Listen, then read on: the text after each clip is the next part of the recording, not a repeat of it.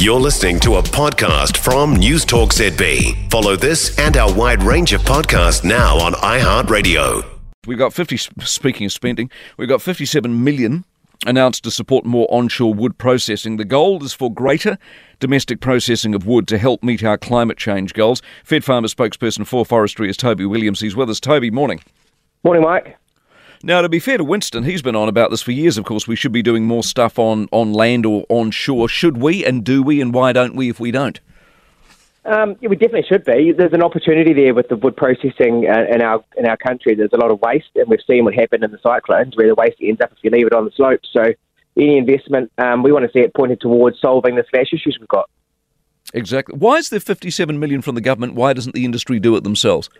Well, we were having a chat about this with the Feds guys last night, and that's a great question. I mean, most of these companies that are processing our timber at the moment are offshore-owned, and they should be taking out of their own profits to do it. So it was a big question we had, and it's interesting the government is trying to get out, I think, ahead of this, the land use report, which is due to them in a couple of days.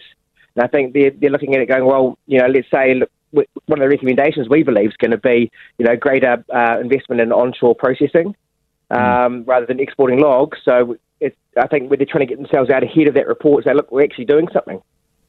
This should be done for good business purposes apart from anything. Do we have any indication if we started processing more onshore what that actually does or doesn't do for the climate?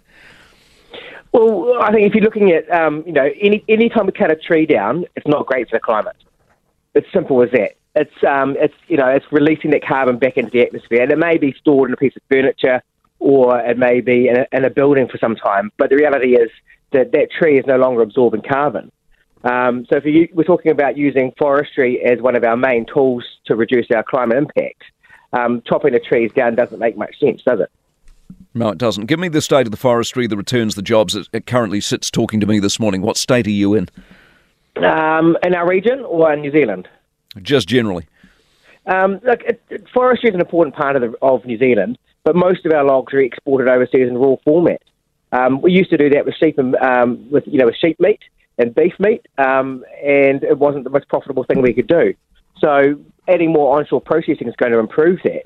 You question how many more jobs it's going to bring, because if you're going to build a new mill or upgrade your mill, it's all going to be computerised. So you're going to have computer boffins running things. Good insight, Toby. You have a good weekend. Appreciate it very much. Toby Williams, who's Fed Farmers Spokesperson on forestry, meat and wool.